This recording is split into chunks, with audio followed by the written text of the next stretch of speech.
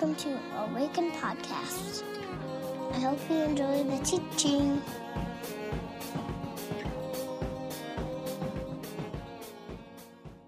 Okay, my friends of second hour, if you would find your seats, that would be fabuloso. I would love to introduce to you and welcome to our gathering and platform Mr. Mark Markuson. So if you would give him a warm second hour welcome, Mark Markuson.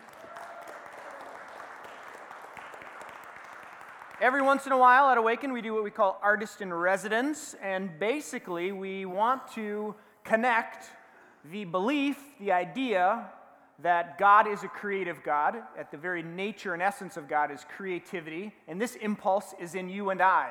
And so part of what it means to be made in the image of God is that we make stuff. All of us, everybody.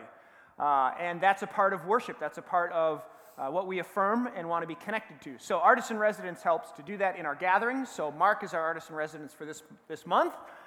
Welcome, Mark. Thank you. Thank you. Yes. Would you tell us a little bit about yourself, what you do day to day? Yeah. Start there. Okay, from day to day, I actually work for an organization called Wycliffe Bible Translators, and I'm an illustrator, and that ties it directly into what they do with literacy work around the world in languages that are not really mainstream, but still some of those languages have millions of people that speak those languages. So the things taught in the schools don't pertain to them, their main culture doesn't pertain to them, any of that stuff. So when they do linguistics work and develop alphabets and help those people with literacy materials, that's where I come in. I'm sure we all remember the pictures we had in grade school where we had, See Jane Run or something like that, And so I do illustrations, hopefully culturally appropriate illustrations for the area of the world where that kind of work is being done. Mark, are you responsible for flannel graph? I am not responsible for flannel graphs. It's too bad. That's that was a real hit back in the day. It's got a real spot in a lot of people's hearts, flannel graph. Right. Well, okay. Well, tell us a little bit about your journey as an artist. Like, where did it begin? What shaped it, informed it? How did you know when you were a kid? I don't think I actually knew, in a sense, but I just always loved drawing and art, and I loved things about nature. I loved birds. I would pore for hours over a blue jay feather or something I saw crawling on the ground or whatever. I just loved all of that stuff and felt very drawn to it. Did you collect them as a kid? I did. I had, all kinds of stuff. It was really nice when the bugs got in and ate some of it, and yeah. I still collect things. Last year I picked up a dead bird outside of our window that had run into the window and stuck it in the freezer, and my wife of 7 months now kind of freaked when it fell out of the freezer. No kidding. That's a surprise. I put it in a plastic bag. Thank you. Thank you for that. Anyway, I never grew out of that phase, obviously. And so now I continue to draw and do artwork, both oil painting and illustration. Cool. Where do you find inspiration for your work? You've got some oil paintings in the back. You have some illustration. The illustration obviously connected to your work. But what inspires the creative impulse in you, the muse, as it were? I think that same love, that interest in things that I have never grown out of. And later on, I didn't actually get a degree in art. I actually got my degree in linguistic anthropology. And so it kind of extended to different cultures and people groups and social systems, all that kind of stuff that you have all over the world. I'm just fascinated by all of that. I also grew up reading National Geographic. There you go. Just poring over stacks of them as a little kid in the basement. So very cool. What or how does faith and your spiritual life kind of inform your creative process or endeavors? I actually tried to run away from the art at one point. I thought I wanted to do, and thought also that God wanted me to do something more spiritual.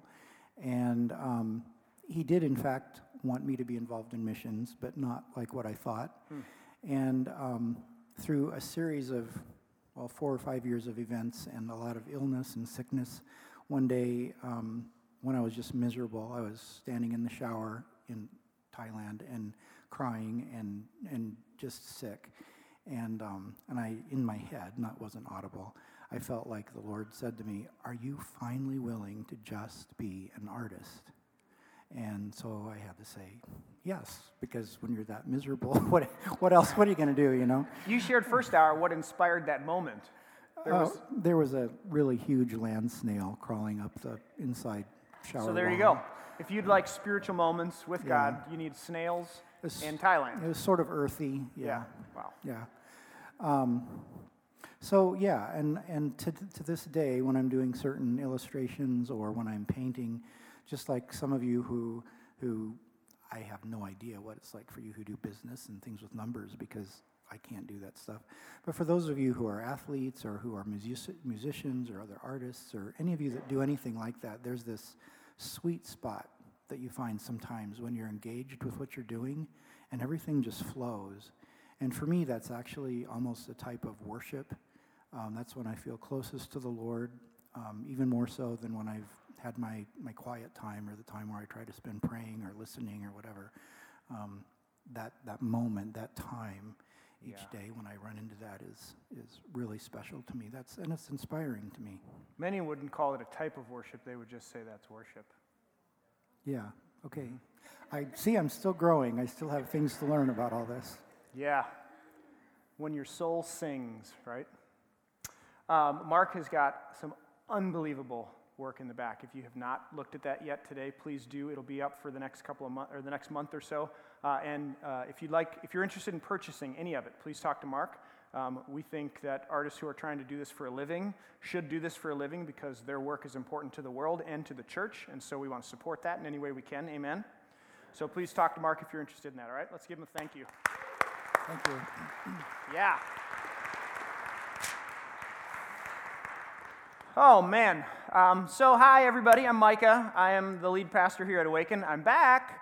I was in Florida with my wife. I was in Louisville, Kentucky at the Evangelical Covenant Church's Midwinter Conference representing Awaken, so you're welcome.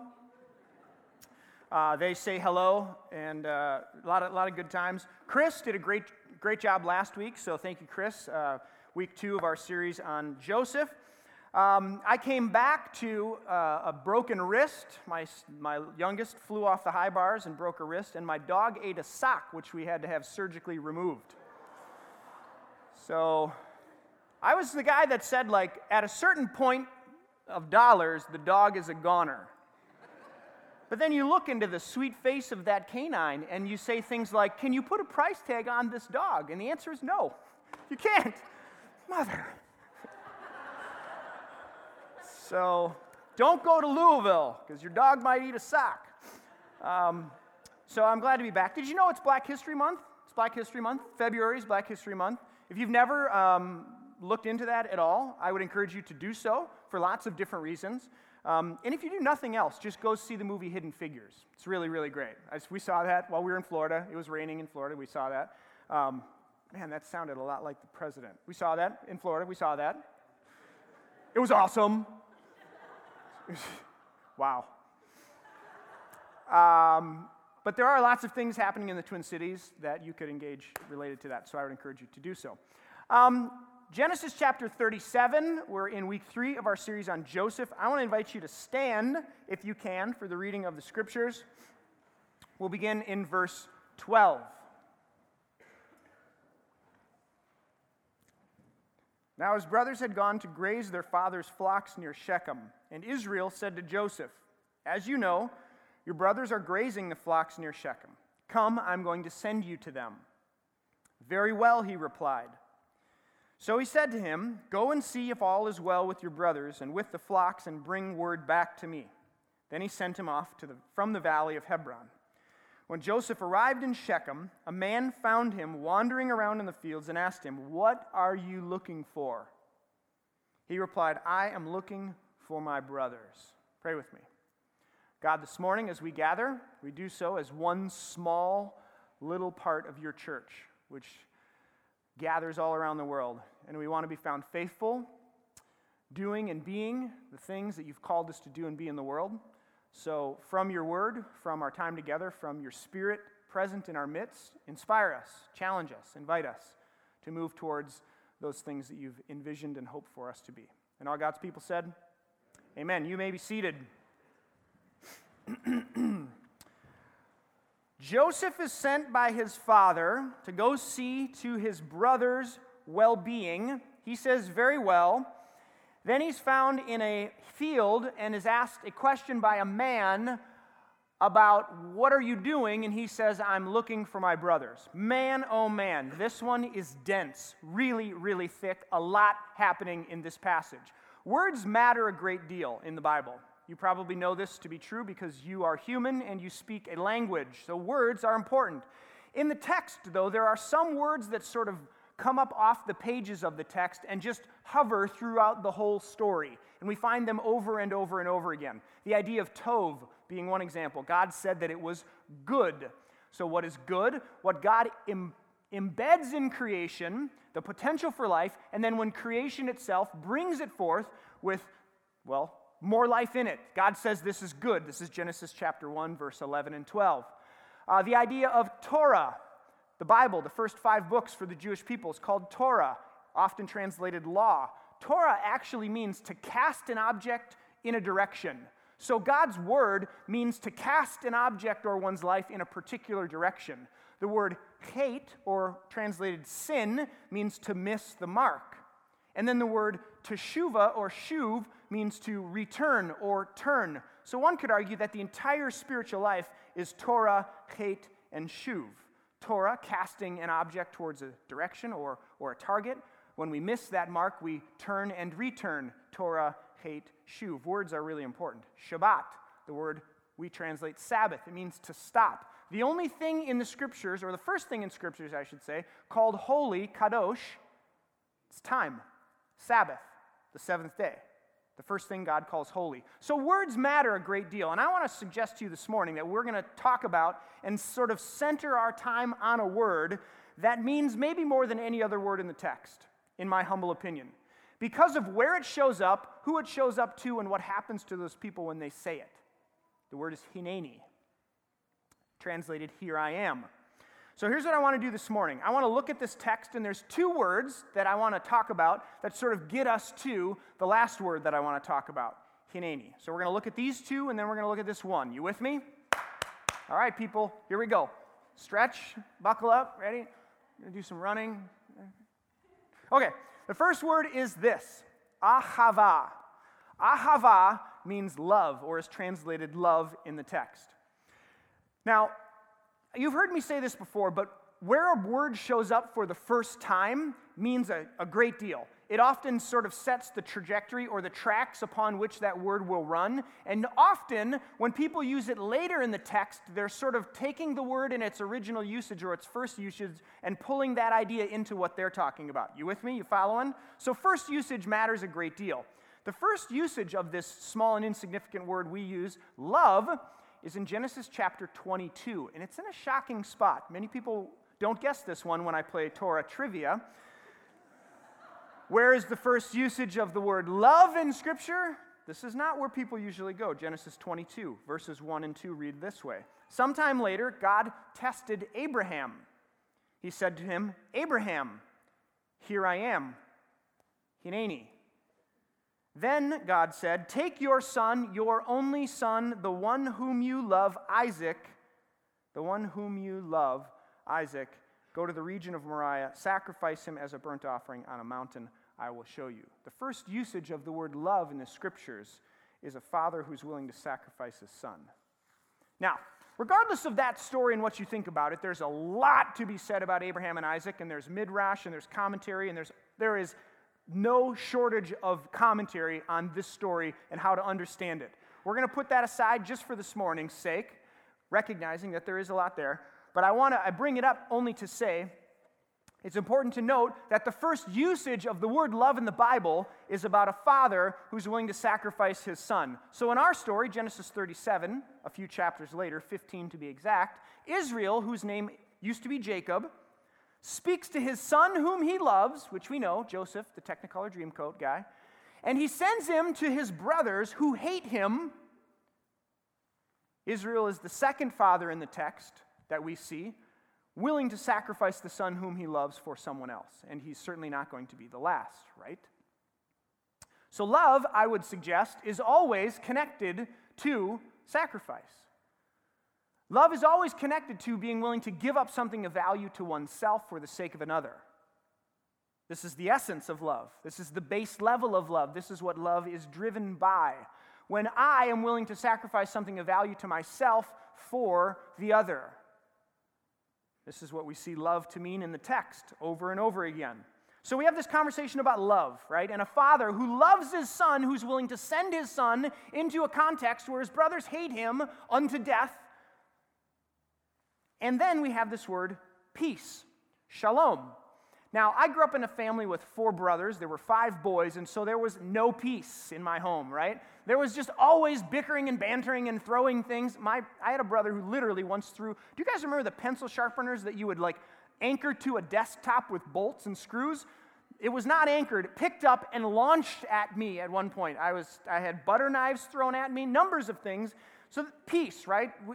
Peace is not just the absence of conflict. Peace is not just when 2 countries are not at war. Peace is far bigger than that according to the Scriptures. In the beginning, God makes the world and calls it all good.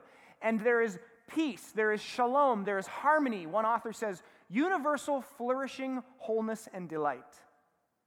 That's peace. That's shalom. It's where there's right relationship between us and God, us and one another, and us and the world that we live in. This is called, in the Hebrew mind, peace, shalom. And of course we know there's an active volitional rupture or breaking of that peace by the first humans, which sets the trajectory for the whole story. This is the work of God in the text that we call the Bible. God redeeming, restoring, reconciling, reminding humanity that everything they have can be found in God, that there's nothing to be wanted that God does not offer to us in love and in grace. It's peace, shalom, it's harmony. In our story in Genesis 37, I would suggest to you that the author knows this and is pulling this thread through the text. Because what we don't get translated very well here, and which is unfortunate, actually the New King James usually gets the Hebrew pretty close, but we don't get it in this text. There are 2 mentions of peace in here. They are when Joseph is sent by his father to see to his brothers' well-being or see to their flocks, to see to the shalom of his brothers. He's sent by his father, who loves him, into this place where his brothers hate him, to do what? See to the shalom of his brothers.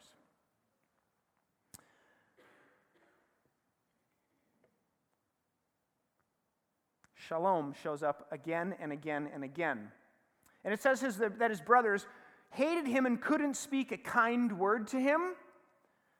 The text says that his brothers hated him unto death and couldn't speak a word of peace about him. So this is where Joseph is sent. Does anybody else remember a moment in the text when a brother hates his brother unto death? This is Cain and Abel, right? Genesis chapter 4. So we're all the way back at the beginning. Whoever wrote this was brilliant. Took the first hour a couple minutes to get that too. But the author of this is really, really good. And they're just pulling these threads from the stories that we've already heard into this one. So here we have Joseph being sent by his father, who loves him, into this context where his brothers hate him, to see to the shalom of his brothers and the peace of his brothers. And so he arrives in Shechem and is greeted by a man in a field with a question. This is Genesis 4 again, where Abel is in a field. And a man shows up, or God, and asks a question. And Abel answers, Cain. Cain kills Abel, right? Cain says, Abel's dead, he's out of the story. Cain answers, am I my brother's guard? Am I my brother's keeper? Am I to be caring for the shalom of my brother? Is that my responsibility? A fascinating and deep question that we find in Genesis 4. And Joseph is the first person to answer it in the text. Yes, I am looking for my brothers, he says to the man. So we have love, and we have peace. Love and peace, and then we have Hineni. Here I am. Joseph replies to his father, very well, he replies. That's Hineni. And you guys, you have no idea how many people in the text have said Hineni. Abraham says it, Moses says it, David says it, Samuel says it when he's woken up by a dream. We have Joseph saying it here, Jacob says it. A whole bunch of people say, here I am. So what does here I am even mean? What does it mean to say Hineni? Well, it doesn't mean when you're sitting here at a restaurant and you're talking to somebody and, oh yeah, totally, that's awesome, cool.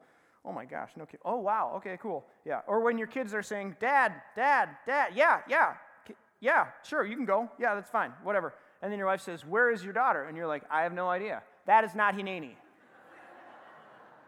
Right? Is she sleeping over at someone's house? I'm pretty sure she is. What's her name? It's either Ella or Gabby. I'm not sure which. That was yesterday at the Witham House, friends. Not Hineni. Hineni is like, here I am, present and accounted for. When I was in high school, we did this dumb routine at the beginning of every game for my hockey team where we'd go around the locker room and we'd say, Josh Seifert, 100%. Tim Nelson, 100%. And then I would say, and everyone would say their nicknames, right? And I would say my nickname, 100%. Hineni, here I am, I'm ready. Let's go, let's do this. My nickname was Opie. Yeah. Some of you want to whistle the song? Yeah. Here I am, 100%, I'm ready. And then there was this one knucklehead who'd be like, Josh Seifert, 110%. You're like, seriously? Come on, don't do that. That's not cool. Hineni is what many of you have said to your work, your vocation, your calling, your motherhood, your fatherhood. It's what I said when I decided to plant this church sitting on the shore of Lake Mille Lacs. Here I am, Hineni. Hineni is what you say when you go into conflict with someone else and you go in to resolve that conflict. That's a Hineni moment. When you work to resolve conflict with your kids as parents, here I am, Hineni. Sex is Hineni. Marriage is Hineni. True friendship and companionship. I would argue you can't have intimacy without Hineni. You can't have love and you can't have peace without this word. Brene Brown, any Brene Brown fans out there? Daring greatly, that's Hineni. Rising strong, that's Hineni. It's all there. Naked and vulnerable. When you show up and you say, here I am, all of me, for all that you have for me, God, or whoever that person is in front of you. That's Hineni. So a few observations about this word as we round third and head towards home. What does it mean to say this word? What does it mean to utter it? What does it mean to speak it and own it? It's important to say first that God says it first. I think that the most important piece to this word is that the God of the Bible, the God of the universe, the living God, says Hineni to you and I. When God creates the world as we know it, as we understand it in Genesis, it's essentially God saying, here I am, all of this is yours, including me, Hineni, here I am. When God gives Charlton Heston Torah on Mount Sinai and to the Jewish people, here I am, here I am, here I am. When God says to the people of Israel, I will tabernacle among you, I will live among you, you will be my people and I will be your God. Here I am. When Jesus in the place of Israel hangs on a cross, God says for all of eternity, here I am. What does it mean to say that the God of the universe, the God of this text, is not somewhere else, not somewhere far off, not distant and uncaring, but one who says to you and to me today, in this moment, right here, right now, 11:47 on February 5th, here I am. Game changer. God says it first. God's the first mover. God's the first lover. And God invites us to say it back. This is the story of the Scriptures. Does anybody remember in the Bible, at the very beginning, the first time that we hear God's voice to the humans, like in a conversation or in quotes, as it were, we get stories about, and God said this and God said that, but like the first time God speaks to them, it's a question. And the question is, where are you? The whole Bible is attempting to say that the God that it's referencing is one who says, here I am, where are you? The spiritual journey begins right here. when you can answer the question, where are you? Because if you cannot identify where you are, there's no place to begin from. So where are you today? You walked in these doors this morning and you brought all kinds of things into this room. Where are you? Hiding? Addicted? Broken? Ashamed? Turned around? Coming back? To just name it is to say, here I am. And the journey begins here. So I would ask you this morning, just honestly, if there were no one else around and you were in this room all to yourself, how would you answer that question? Where are you? This is not a question of guilt and shame and indictment. The church does just fine doing that. This is not God's heart. This is a question of love and of great care and of intimacy and of desire. Where are you? God says it first. God asks us the same question. And when we have the courage and the capacity and the wherewithal to say, here I am, it means something. It means that those who say yes to God, those who say, here I am, are sent in peace and sent for peace. You can't have love and you can't have peace without Hineni. And so when we say Hineni to God, it means that we're sent in love and for peace into the world. Over and over and over and over again, you see in the scriptures that God is not taking people out of the world, but rather sending people back into the world for the sake of peace and for the sake of love. God is not attempting to sort of quarantine people behind a wall, hoping and waiting for some other day when God will evacuate all those who love God and leave those who don't. That's not the story of the scriptures, in case you did not know. The story of the scriptures is a God who's saying, get back out there now that you've said yes. Go in peace and in love. Be ambassadors, be light, be a city on a hill, be healing agents, be hope for the world. Go, go, go. For any and all. We're opening the doors as wide as we can, friends, for any and all. It's effective for everybody and any who will say yes. So go, go, go in the name of peace and for the sake of love. Amen, Brother Micah. So when we say yes to God, when we say Hineni, it means that we're sent in peace and for peace. For the sake of the world. We just sang it. And lastly, I'll say this. And friends, I'm fitting to get in your grill for just a moment, if I may. I hope that's code word for I'm about to offer a word of challenge. Fitting to get in your grill. Because I love you, and I hope you trust me as your pastor. For those of you who are here for the first time, well, go back and listen to the podcast and then listen to this one again. When we say Hineni, it means we're responsible for something. And we could do a whole series on the things that we become responsible for the sake of the gospel and the good news in the world when we say Hineni. There's lots of them. But I want to focus on one that's maybe a little bit more appropriate for us this morning. And friends, there's a lot. This is a tricky book. This is a tough one sometimes. There's a lot of things in here that are hard to get, hard to understand, hard to interpret, hard to sort of get to the bottom of. When you think you pin them down, they sort of like squeeze out on the other side. You can't get it, right? I get that. But this one, it's pretty clear. There's not a lot of room for ambiguity on this one. It seems to be crystal clear in Scripture. So what are we responsible for?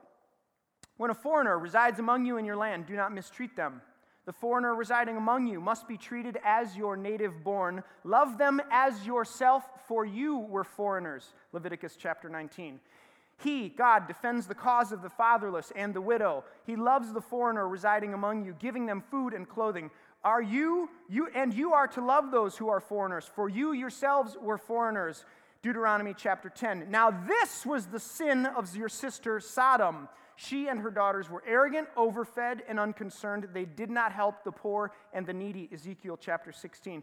Do not oppress a foreigner. You yourselves know how it feels to be foreigners because you were foreigners in Egypt.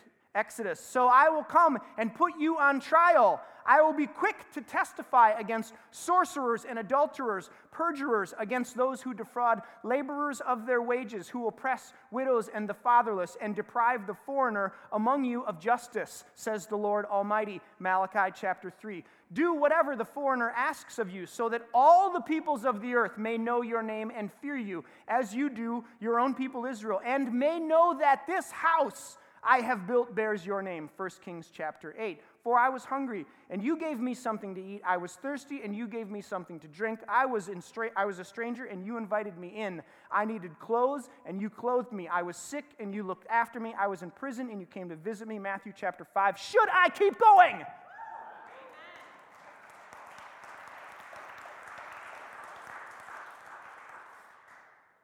Church of Jesus Christ, I admonish you with all humility and sincerity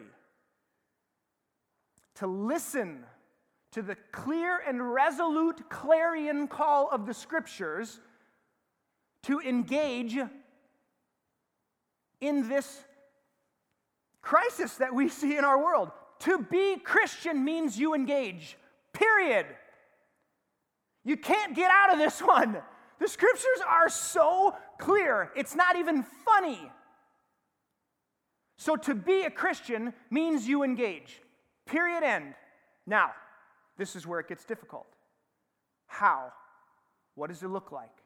How do I internalize this message, this command, this invitation of the living God to care for the poor and the widow and the alien and the stranger and the refugee among you? How do you do it? This is where it gets difficult, complicated, nuanced, and it requires great skill and precision and work, which is why many of us never engage. It's hard work, but we cannot get out of this. So for some of you, it will mean tirelessly working to reform the policies that inform this conversation. It will mean lobbying. It will mean writing letters to congresspersons and your representatives. It will mean grassroots engagements at a local level and local elections which actually make a difference. Come on now, Brother Micah.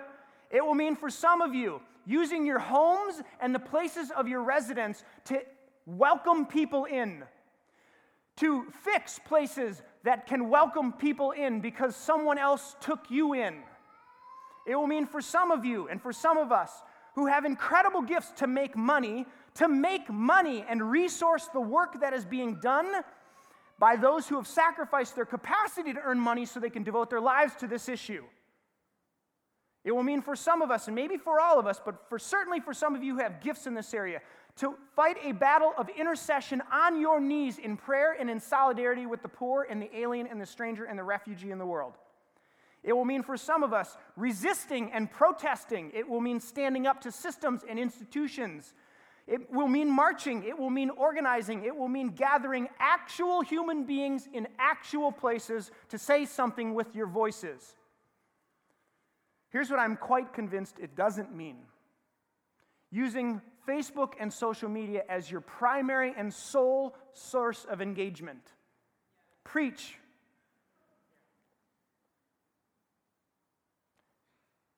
Does Facebook and Twitter and social media have a place in this conversation? Absolutely. Leverage it. Use it.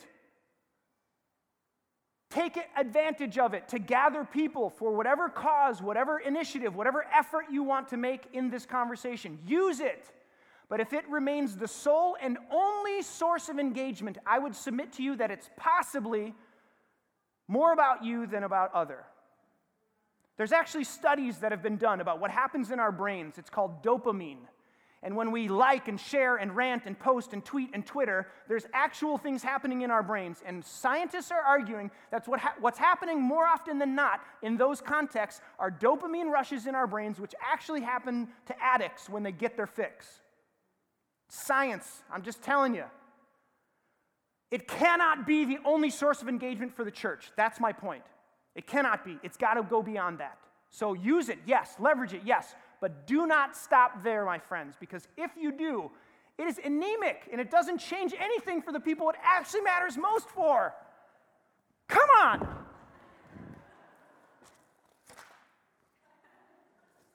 Where's page 6?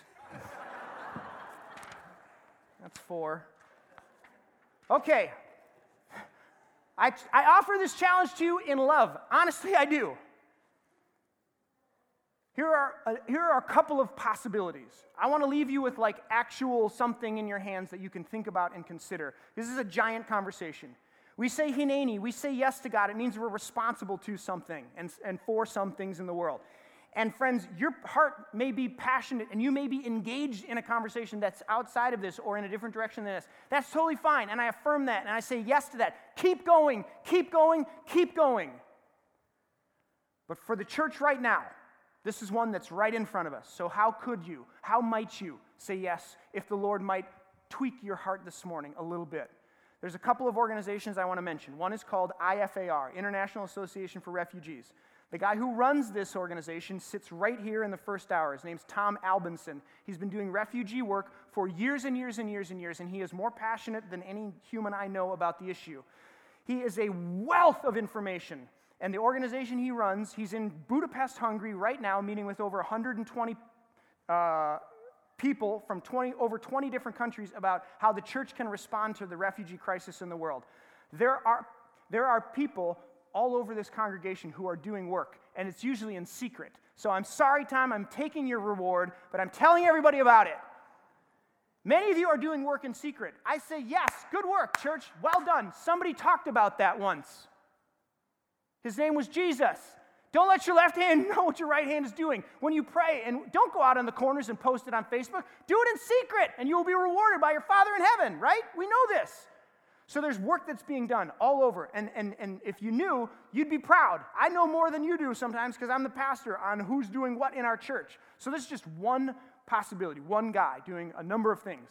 IFAR, a plethora of information on this website. Did you know that the Covenant Church is doing a lot of work on the issues of refugees and crisis in the world? I was just at Midwinter. Our president of our denomination stood on the stage and he said, as the Covenant, we are resolute in our commitment to refugee and resettlement in this world, which was met by 2 minutes of standing ovation from the clergy and ministerium who lead Covenant churches across the country and in the world.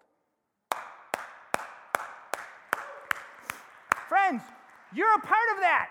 When you give resources to this church, don't disconnect your heart from it. I appreciate the automatic withdrawal because summer means it's not like crazy time and we're trying to figure out how to make it around here. Thank you. But don't forget that you're a part of that story. Don't forget that your heart is connected to those things. Remember those things. So maybe just out of an act of remembrance, like come up here on a Sunday, walk over to this little offering basket. By the way, this is where they are. It's black. They're at every exit. And just put something in there and say, God, for the work you're doing for refugees in the world, I am with you and we're for it and like more and more. Just do that. You don't have to, but don't forget is what I'm saying. There are life groups in our church who just sort of took it upon themselves because they had a heart for this and God burdened them for this. And they've taken it upon themselves to welcome asylum seekers into our country and to go over to their homes and give them meals and spend time with them and befriend them. They didn't ask me. They didn't write a proposal, and they didn't put something together that said, hey, Mr. Pastor, do you think we could go do this? You don't have to ask my permission to go and be a part of God's work in the world, friends. You could do this on your own. So if you're a leader of a life group, lead. Maybe it's not this, but some other issue. You don't have to ask my permission. If you need my blessing, blessings, blessings, blessings from now until I die, you have it, go do it. Okay? Go. Be the church in the world. You don't need my permission. You don't need Awaken's endorsement. Do it. Lastly, I'll say this. Pastor Jenna, is working with a group of people here at Awaken who are passionate about this conversation and who want to offer our community ways to engage and respond. That work, we are committed to not let it be a knee-jerk response. We want it to be something that is of lasting impact and is rooted in who we are as a community, and so it's taking time. That's what things do when you want them to matter. There's discernment, and there's prayer, and there's conversation, so be patient. Be ready, be willing, be listening for when this little huddle of people says, hey, here's something we want to offer for the community to engage in. But it's happening, and it's happening underneath the radar, which is like how we like to do it at Awaken, okay? Holla back at you. I think I'm done for today. Evidently, there's a football game later. Hineni, love and peace. You can't have Hineni, Or you can't have love and you can't have peace without Hineni. If the church of Jesus Christ in the world is sent in love and sent for peace, you can't get there without here I am. So as a church, are we willing to say, God, here we are. Use us. Spend us for the sake of the gospel in the world, even unto death, Paul says. Are we willing to say that as a community? You, individually. What does it mean for you to stand right where you are today and say, here I am, Hineni? Be careful.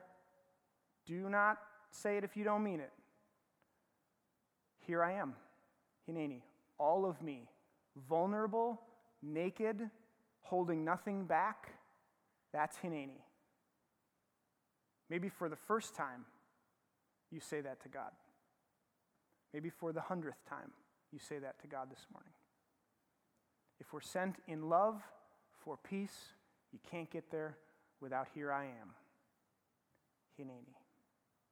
Pray with me. God, this morning, before we take a few moments for silence, because you often like to say things that I haven't said or that we haven't prepared, we trust ourselves and our hearts to you to the degree that we can this morning. And we come to you in this moment. Holy Spirit, be alive, be active, be present. Speak to us, I pray. Lead us. We trust you. You are the Spirit of truth, and so we trust you. But Holy Spirit, lead us. Speak to us. Whatever it means for each of us to say Hineni, this morning I pray we would have the courage to say it and to stand in it and to hear what you have. All of me for all that you have for me. All of us for all that you have for us. My hope and prayer for us as a community, that we would be found faithful, sent in love for peace, saying, here we are, God, wherever we hear, trusting and knowing that this work is only lasts, it only transforms when it's inspired by the Spirit of God at work in our midst. So, may the Lord bless you and keep you. May the Lord lift up his face to shine upon you and be gracious unto you. May the Lord lift up his countenance to you and give you his peace. In the name of the Father, and of the Son, and of the Holy Spirit. Amen. Grace and peace, my friends. Go change the world. Super Bowl Sunday.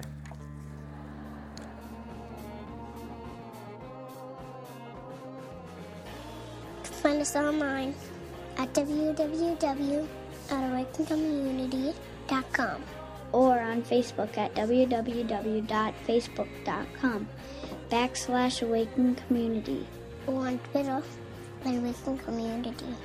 See you next time.